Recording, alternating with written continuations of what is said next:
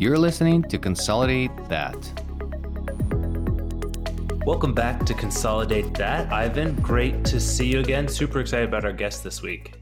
Yeah, I'm Ivan Zach. I'm very excited to finally meet in person Sean McVeigh. Sean is the co-founder at Pathway, and his extensive work as a consultant and a speaker in the veterinary industry led him to start a company dedicated to bring people back to doing what they love. Also, he is a Chief Team Development Officer of Veterinary Growth Partners. But we do know that Sean comes from interesting background. He actually has a Master of Arts in Behavioral Sciences, and also he has Masters in Political Social Work. Sean, very excited to meet you in person. Thank you for finding the time.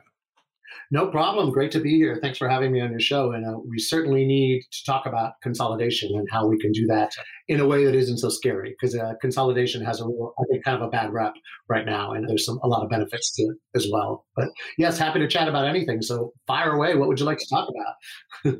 How did you end up from that background and your education? How did you tap into the veterinary industry and made yourself so successful? Well, success is, I guess, that's always strange because I'm a kid from a trailer park. No kidding. I'm like the American dream personified. I come from very humble origins. I happen to be blessed with some intellect. But, there's the school of hard knocks in a lot of ways. My parents were uneducated, although intelligent, laborers. My dad is he's passed now, but the personification of what the modern angry white man is today. Passed up by manufacturing, passed up by all of these things that he thought were going to happen to his middle-class life that never really occurred. And therefore, he was resentful. And he had too many children, and I was the oldest. And in the back of my mind growing up all the time was like, I don't know what the key to success is, but it involves money at some level. I am not going to struggle like my parents struggled, because I saw just the corrosive effect it had. I couldn't use the words then, but on their psychology, on the culture of our house. What I know now is that if you have money and or time, your children are going to be a lot better off than if you're parenting kids and you don't have money and or time. Two of those things is like, that's amazing, right? I just wanted to kind of break the curse. And I became a psychotherapist and social worker really because I wanted to figure out my own stuff. I wanted to really figure out my own stuff. And it probably is worth saying I'm a gay man. And that, in the 80s was a really difficult thing to navigate because of the onslaught of HIV and the politics were changing to the right. And it was really kind of a frightening time. And I felt like, if I don't get a handle on all the changes that are happening around me in my life, how do I navigate this, right? So I was just unmoored, I felt like, and not prepared for what the world presented me at 20, 21 years old. So it was a curiosity that led me to marriage and family therapy. Turns out a really great background for managing veterinarians. Why? Because if you talk to, I'll get to the story of how that happened, but if you ask most veterinarians who are entrepreneurs at heart, scientists by training, the way that they manage their businesses without process when they start is through a family dynamic. You will hear many employees say, oh, we're like a family here, and I hear that shit and I just want to throw up in my mouth when I hear it, because family to me means dysfunctional. Family to me means the rules don't really apply. You can do whatever you want to do and we're never going to kick you out. I think that's true because family relationships last a lifetime. And you've got to make a lot of concessions for family that you wouldn't ordinarily make in the workplace. And I discovered coming into veterinary medicine that in absence, and I think this is a truism about business, in absence of process, we will fill it with dysfunctional emotional responses. In a business place, if there is not process in place, the only way that we can fill that void is to fill it with how we feel about lack of process or too much process or whatever. And I think veterinarians made a deal with the devil, and that was, to staff and clients, we will love you and we will support you and we will try and fix you and be your parents and take care of everything you need, but we're going to do it just with our feelings and our skills. We're not going to do it through good customer service, and we're not going to do it through good training of our employees. And the result is we get a lot of emotional attachment to people, animals, and clients with really shitty service, like no service. And by service, I mean a consistent client experience every single time. No matter what the client is, they get charged kind of the same way. They run through the business in the same way. They have the same feeling of contact with employees, even though it's delivered by different people. And so in the early 90s, 1991, 92, when I finished my second master's program, if you remember in America, HMOs and PPOs came on the scene in our healthcare system. And so we could no longer provide, they would no longer provide third-party reimbursement to master's level clinicians. So my first year out of graduate school, I made like $90,000 a year, which 1991 was good money. I was working primarily with HIV, chemically dependent clients. That was kind of a niche kind of clientele. The second year out of graduate school, I made $42,000. Third year, I made $12,000, just because insurance wouldn't pay, and I had to reinvent myself. And so I was always on the sideline teaching fitness classes, kind of a side hustle. And this woman who took my fitness class happened to be an animal dermatologist. And I'll shout out to her. Her name is Dr. Linda Messinger at the Veterinary Referral Center of Colorado. And we had the kind of relationship that only a gay man and a straight woman can have. You know, would have been inappropriate for other people to talk to her like I talked to her and the way that she talked to me. But we just kind of hung and had a real connection. And she asked me if I'd ever thought about managing a veterinary hospital, because at the time, we're the same age, and I'm 58 now.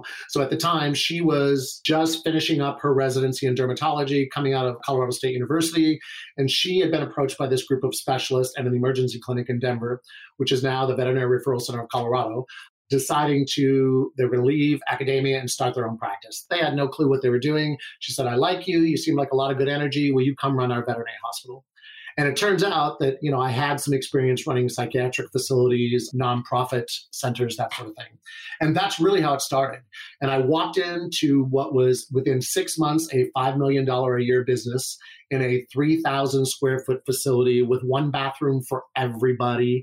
Literally, my office was an old broom closet where they sawed in half an old wooden desk that they could fit in there and prop it up on cinder blocks. The shitter was right across the hallway from me. So like literally, and the treatment area was right over here. So all day I just smelled defecation. That's all I smelled all day long. It was like a third world country is what it felt like to work in this environment. And people crying all the time. And I'm not talking about the clients, I'm talking about the employees. Doctors routinely like going off on one another, cursing at each other, you know, fighting over space.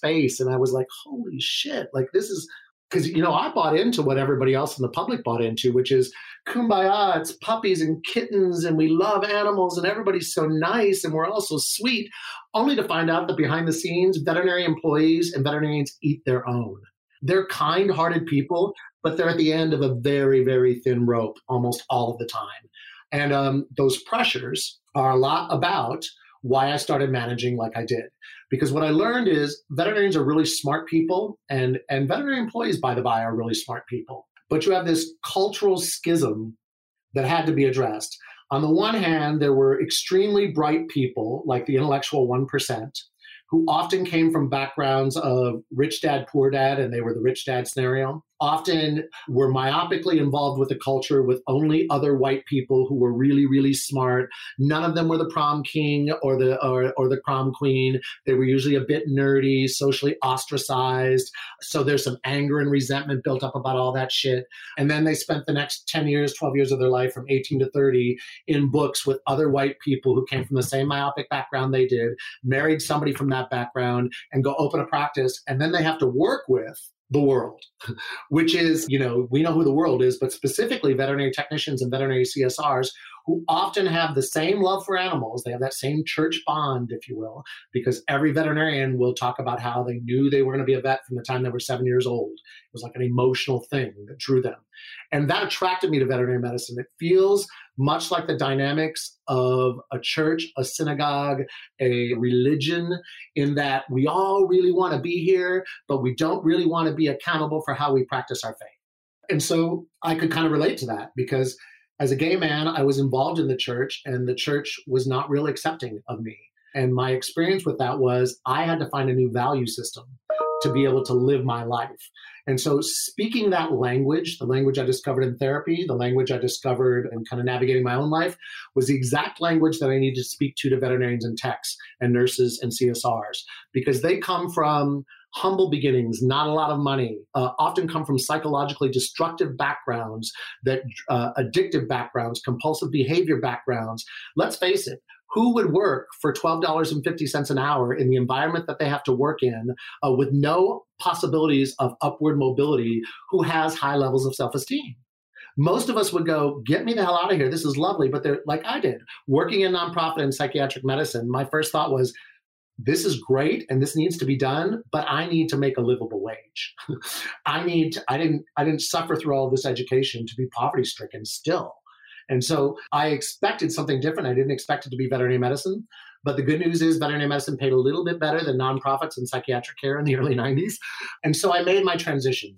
And the very first 3 weeks I was there, as I told you, I had people melting down when I would give them simple directives like, the appointment started at 9 o'clock. I expect you to be in the rooms at 9 o'clock. In fact, I actually expect you to be here early so that you can be ready. You think you get a response of, oh, boss, thanks for that. I appreciate that. Sorry, I'll work on that next time. No. What I would get is crying. What I would get is throwing of shit. What I would get is, I'm going to go talk to the owner and we'll see how long this lasts. It was just unbelievable stuff. So I thought to myself, are these people idiots? Like, I literally was like, I know this is not the problem. They are not dumb people. None of them are dumb, but simple kind of directives like, have a budget, let's have a plan. Let's talk about facts rather than feelings. Let's discuss what's right and what's wrong. What is good data? What's bad data? None of that was really a starting place for conversations. And it occurred to me then that, oh my God, this is an EQ problem. This is because I've been a proponent of Dr. Daniel Goleman's emotional intelligence stuff since the early 90s when he first started writing it, because that was my coming of age era. And again, I wanted to understand my own background, because as you can imagine, I grew up with what would be a lot of rage, a lot of anger, it took me till I got arrested in my early 20s for punching somebody that I didn't realize that expressing your anger in that way was actually assault. It's just like, well, it's kind of what happened in my house. And if you're not going to get beat up by kids for being queer, you better hit them first. That's what you have to do. And I had this big chip on my shoulder of like, well, I will just punch you before you punch me. And I didn't take directive very well, yet I was pretty good at what I did. And it took me getting fired from a couple of jobs before I realized that, and legal intervention, thanks to good attorneys, it's not on my record. It took that for me to go, I need to look at me. All of the talents and skill in the world. And later on in my life, I would recognize myself in surgeons, in owners of practices, in really skilled nurses that would just like cut themselves off at the knees because they didn't know when to shut their mouth, or they didn't know how to manage. And I never even looked at it as, oh, I need to manage my feelings. I had a real thought that I have justified righteous anger and fuck you, I'll give it to you whether you want it or not.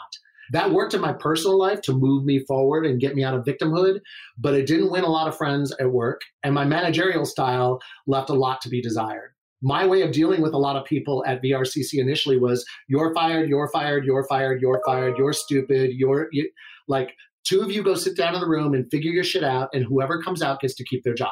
I don't have time for this. And the result was I just kept losing employees. And this was all in the first 6 months. And I needed a job because it was the early 90s and the economy was shifting in a way that it just wasn't easy to find.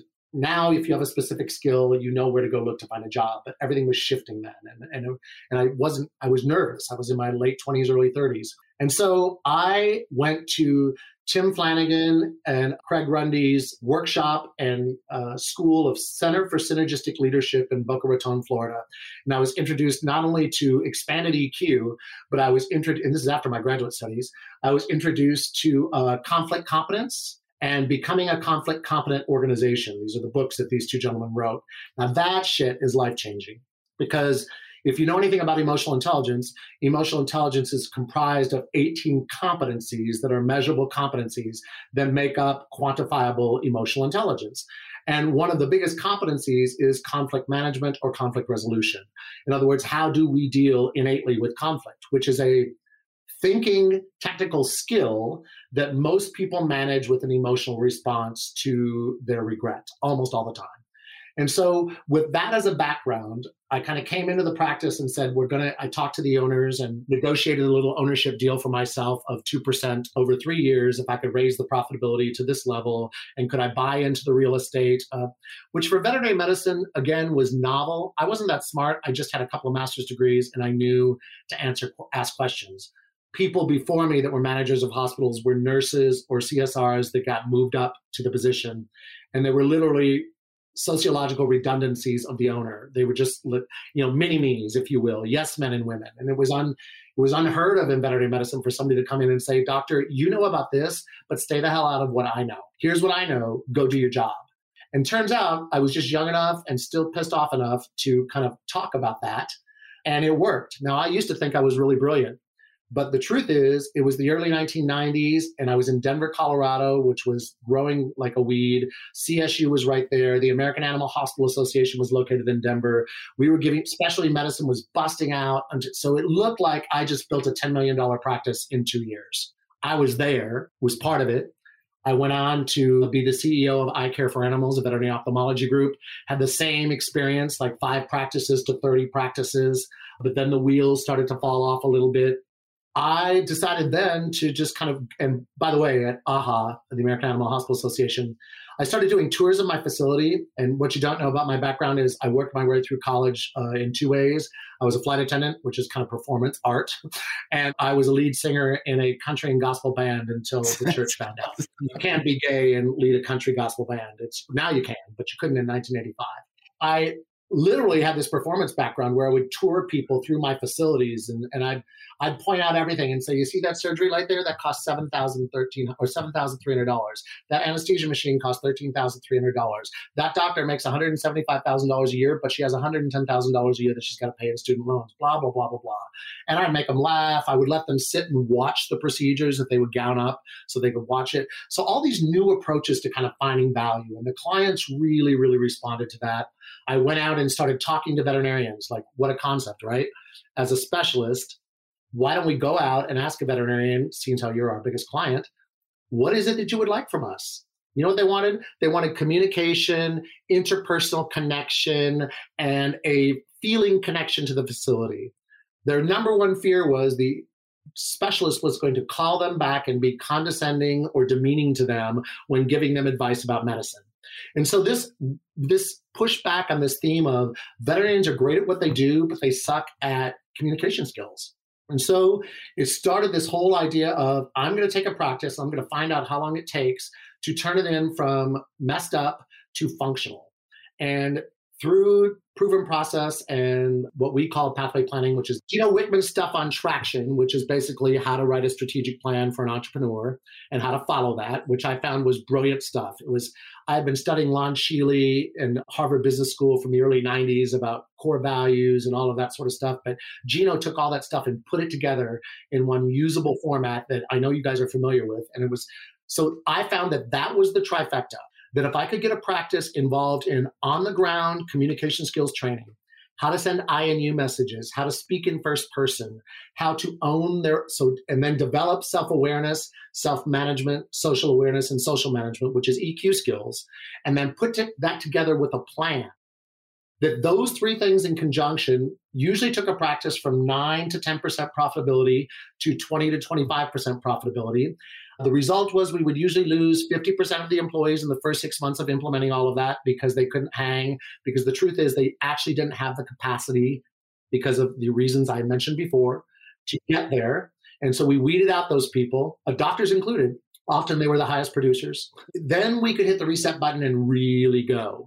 Then we would have traction and go for 3 to 5 to 7 years. And so I took that formula and it was successful at every practice. But as I got successful, I wanted more of the pie. And most of the owners were like, well, thank you for doing what you did, but I'm not sharing with you. And so I went out on my own and just started consulting. And turns out that people really liked what I had to say and what I liked. So I got this really great 10-year run on the international lecture circuit. And, and I still would be speaking every day if I were open to it. So that went really well.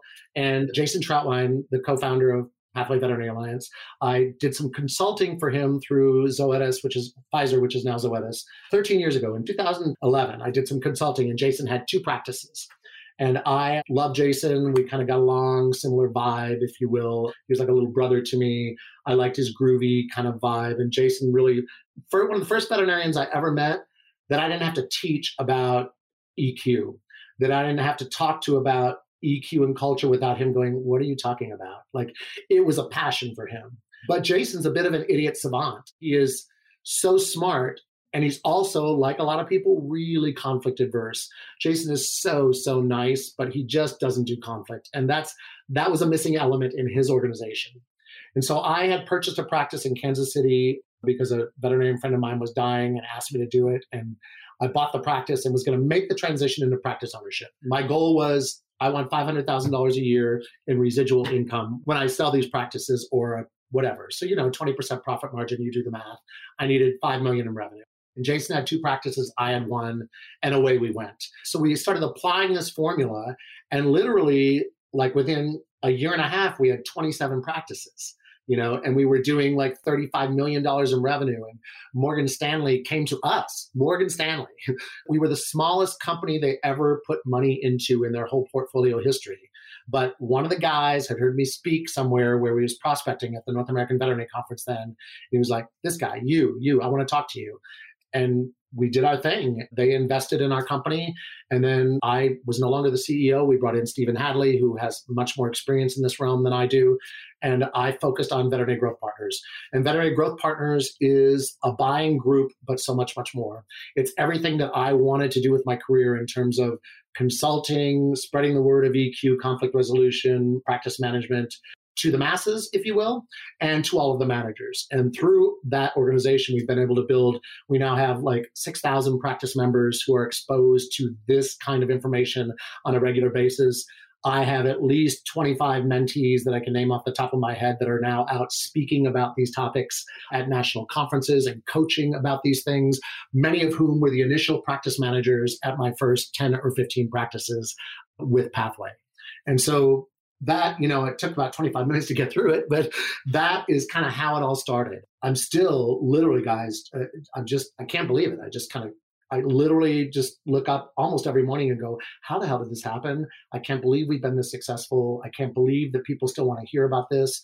And what I've learned is it's not me, it's the information. Daniel Goleman once said that the value of understanding yourself is so compelling that you should charge admission. And I think that that's really the key, that organizations that can offer up not only a place for financial and vocational advancement, but a place for spiritual and self-awareness advancement, which is almost always connected to values-based management.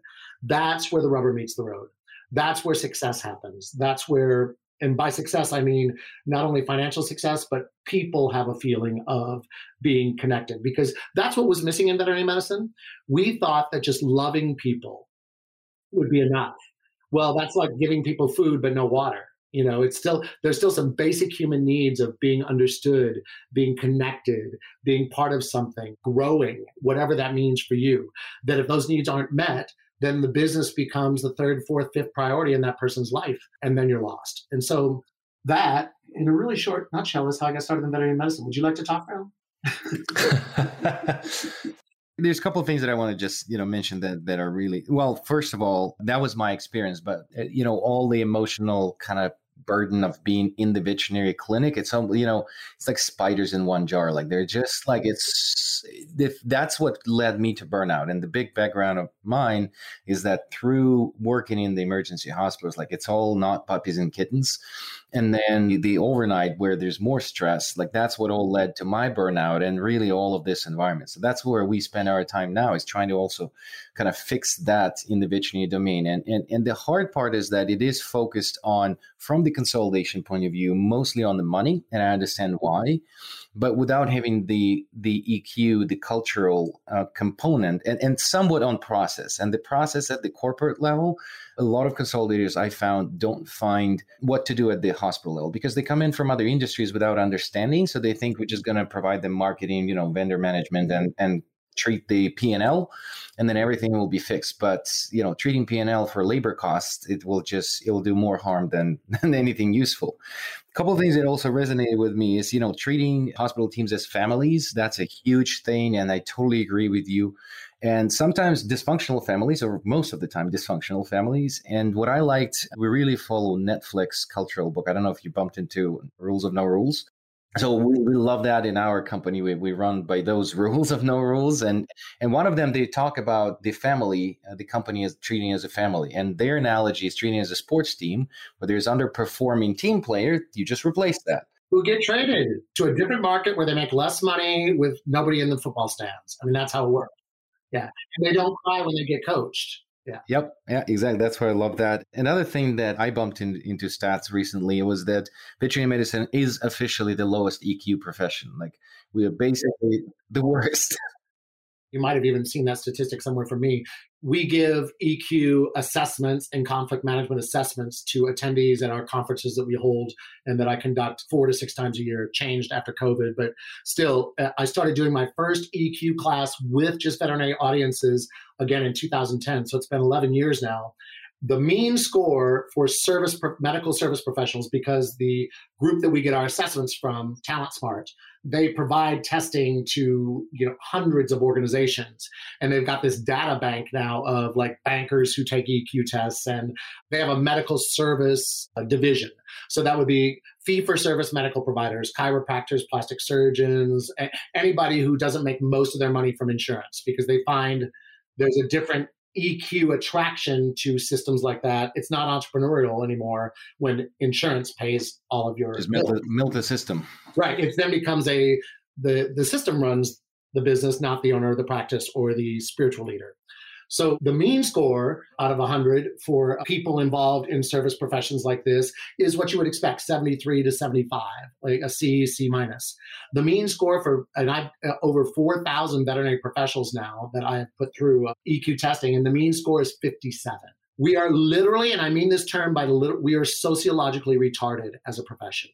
Yeah. No, absolutely. And I think it's a selection too. Yes. And we select the same people. We have many people in our profession who don't have the capacity to do what we need them to do because they are interpersonally damaged to the point that they need to work by themselves in a cubicle, go do some research, or they need like 5 years of psychotherapy to pull them out of what they are into. And my message has been to the community, stop trying to drag these people along. They're lovely human beings, but God has called for them to be somewhere else. They don't need to be here anymore. Because you're going to spend 5 years, and that's what the burnout is, 5 years trying to do therapy and religious counseling with people who don't have the spirit, if I may use the nomenclature. Yeah, no, they're never going to get the spirit because their self-value is preservation beyond exploring what they could do. And that is a value that can't be changed. People don't change that shit unless they're in enough pain. Process and systems creates pain, but not everybody wants to take a look at it. Mm-hmm. Now that you're talking about in these terms, I was looking a lot into why veterinarians burn out, and the whole becoming veterinarian is a goal. So I'm kind of chewing on this concept where they set high goals in about 10, 15 years, and then after that they just arrive and there's nothing else, and there's no goals. You're absolutely right. They go from this highly structured world where they're thinking back to what I said in the beginning, which is everything now is just done. They know everything, and it's all a bunch of emotions bouncing off them all the time for 20 years, and they're not. In fact, that's the last thing that they want to do. And they don't even understand the impact that it's having on them. And I think that speaks to our suicide rate. It's a really, really isolated place to be a veterinary practitioner because you're in the same walls for 20 years with the same 10 to 20 people. And you literally begin to not realize how the rest of the world functions. That most businesses don't spend time in staff meetings where they bitch all the time. Most businesses don't spend time in staff meetings deciding whether or not they're going to charge people for their services. Most businesses don't spend time in staff meetings deciding if good behavior is acceptable for how much time or bad behavior is acceptable for how much time. They just make the change and they move on, and there's not even feeling associated with it. And if there is, you're asked to go somewhere where feelings are more important. And this is me, a psychotherapist, saying this. I absolutely believe that feelings are important. I think the goal in an EQ culture and a process culture is to move from the display and dumping of feelings as a means of coping to expressing and discussing what you feel. So stop the display and the dump and start to express and discuss. And if you're not able to make that transition professionally, that is a sign that you are not psychologically fit for prime time. And you're never going to get process because inevitably you're going to make a mistake in process. Somebody's going to point it out to you and you're going to have an emotional response. And then we'll get caught in this conflict cycle where we don't get shit done. And because feelings are absolutely more powerful than intellect, people will revert to childlike ways of coping with what the little mini society that they built. And so I get passionate talking about this because this is literally family therapy. That's what it is. But it's applying it to business. When you get me talking like this, that's why I'm still so excited about it. Well, the other angle that I was thinking about the whole vet school and how people confine themselves to this sort of 10, 15 years, it's also a mechanism of coping. So that's really their treatment for all the symptoms that they have as a human being, and, socially probably isolated, a little bit of nerdy at school. And then when I take this direction, I talk only to animals, and that's a hiding spot for a personality like that. And the selection towards that is very, well, it's hard because you have to be brilliant and that to get through the vet school. There's an inverse relationship between IQ and EQ. Yeah. Like literally, God or the universe is funny that way. But usually people with high levels of IQ suffer from lack of EQ, mostly because their IQ has been used as an excuse for special privilege. And I say this all the time, capitalism rewards psychopaths. I love that. So true. I want a t-shirt like that. Actually, I'm making one. I'm working on a book and a t-shirt and a podcast and a bunch of shit Sean says is what we call it. But really, capitalism rewards psychopaths and sociopathic behavior because it gets immediate results. You can change a P&L in a quarter by being a complete asshole. Oh, absolutely. Yeah. You can change everything by coming in and terrorizing people. Yeah, all the surgeons that you mentioned, that's really the mode of working. And I worked with a human nurse. So this guy, he was talking about his boss, who's a neurosurgeon, and they were working in a human hospital, and he was throwing shit at them and just had like tantrums and just not normal human being. I said, how do you stay so calm talking about him? Because he says the rudest thing to him. And I said, so how do you cope with it? And he said, but he's a victim. Going through becoming a human neurosurgeon, you're like 30 years in education. He said he never was punched in the face for saying shit like that in the bar. It just never occurred to him that that's wrong and you can get punched. And it takes a particular kind of lack of attachment in your growing up to feel the need to prove yourself by that much education and that much self-direction. Many specialists are not financially damaged, but they come from psychologically abusive homes. And it's not homes where they were like beaten until they're a piece of shit. It was homes where they were told, we expect you to be perfect. We expect you to use the gifts that have been given to you, kind of like the stereotypical dragon mom. A lot of specialists come from that hyper-achieving background that says your self-worth is dependent upon what you can produce and what you can achieve. And the way they keep feeling that way and upping themselves is they surround themselves by people that are quantifiably incompetent compared to them, and then holding those people to the same standard. Yeah, no, exactly. I want to take a sharp turn into the actual process. So, I'm not going to stay at the surface of Traction. I'm going to go right in, and which I think that Pathway did it this way. And I'm wondering if that's your angle at this, which I thought I disagreed with Bill when we were talking about it. So he explained to me when you guys were acquiring or are acquiring practices and when you implement Traction in there, you let them to choose their own core values. So my understanding of Traction, again, I don't know, Gino Whitman as you do, but my understanding, if you're trying to build a scaled organization with Traction, honestly, not as good for several layers of scalability. I think it's like one level and then maybe two down. But I thought that if you build an organization where the core values are different in every subunit, that may create a fracture at the purpose. So my hypothesis and the way I recommend the consultants I worked with, as in the executive consulting we've done, is that when you're thinking about the core values, they actually do need to align and they have to be exactly the same in the organization, because that creates a fracture that culturally you will depart, especially if you're at the corporate level hiring, firing, and reviewing people using those core values. And then each hospital is slightly different. Then that's where departure happens. And then you can't manage the whole organization cascading core values. So can you maybe comment on that? Yeah, I can. I think because veterinary medicine practices are so similar in terms of similar in terms of what they struggle with, what they deal with. They all, when we do SWOT analysis, the top 5 things come up all the time. When I ask them to do values work, it's really the same 3 to 10 values that come up over and over again, just discussed in different ways. And so the way we managed it when I was here and the way they're having to manage it now, because you are right that there comes a certain point where it can't be as selective, where they can do whatever they want. At first we started, and when we got to about 100 practices, just because the marketing could sometimes be so different from a practice who has these values versus these values, then we went to, okay, we have some basic core values here of communication and respect, and we don't panic that I think we need to all adhere to, but you can pick a couple from your own place. We never allowed them to go down to unit core values, just practice core values. And we tried to solve for that by when they were in the buying or selling process by saying, look, if you don't line up with these owner, the practice, if you don't line up with these core values with Pathway, then you should absolutely not sell to us. This is not the right business for you to sell to because we are looking for self-directed practices who don't. So we did buy practices with the same values then, essentially. I don't care if you call it communication or if you call it talking or if you call it open sharing. I don't care if you call it respect or kindness or, they all came down to we want some financial management. We want a culture that we can define. We want a culture of accountability. Everybody wanted it, but nobody wanted to call it that because what they really wanted was, I want a culture where people get called on their shit and I get called on my shit nicely or never at all. That piece did become difficult to scale. What the practices are doing now is there is an Uber culture, a Pathway culture that they have to adhere to, and those are signified by the values that come out of the company. But they do use Pathway planning, so they have the same values, but they can add some values at their own hospital if they want, if they're not out of alignment. And they have their own mission and vision at their own hospital tied to the objectives of Pathway.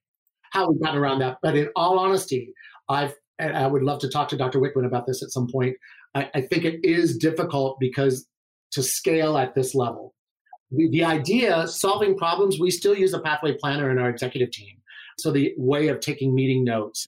But the cultural, spiritual piece of Pathway, we're still trying to kind of reinvent how we're going to do that at a group or regional level. Just because the truth is, you got to drink the Kool-Aid at this company, otherwise you won't fit into all the systems and processes. So I agree with you that I'm not sure that traction or Pathway planning is ideal for multi-layered thousands of employees. There's other books that are written about that. But I think anybody that's going to go from mom and pop to multi-locations in a region, or even in a nation, like less than 50, Pathway Traction is probably a good spot.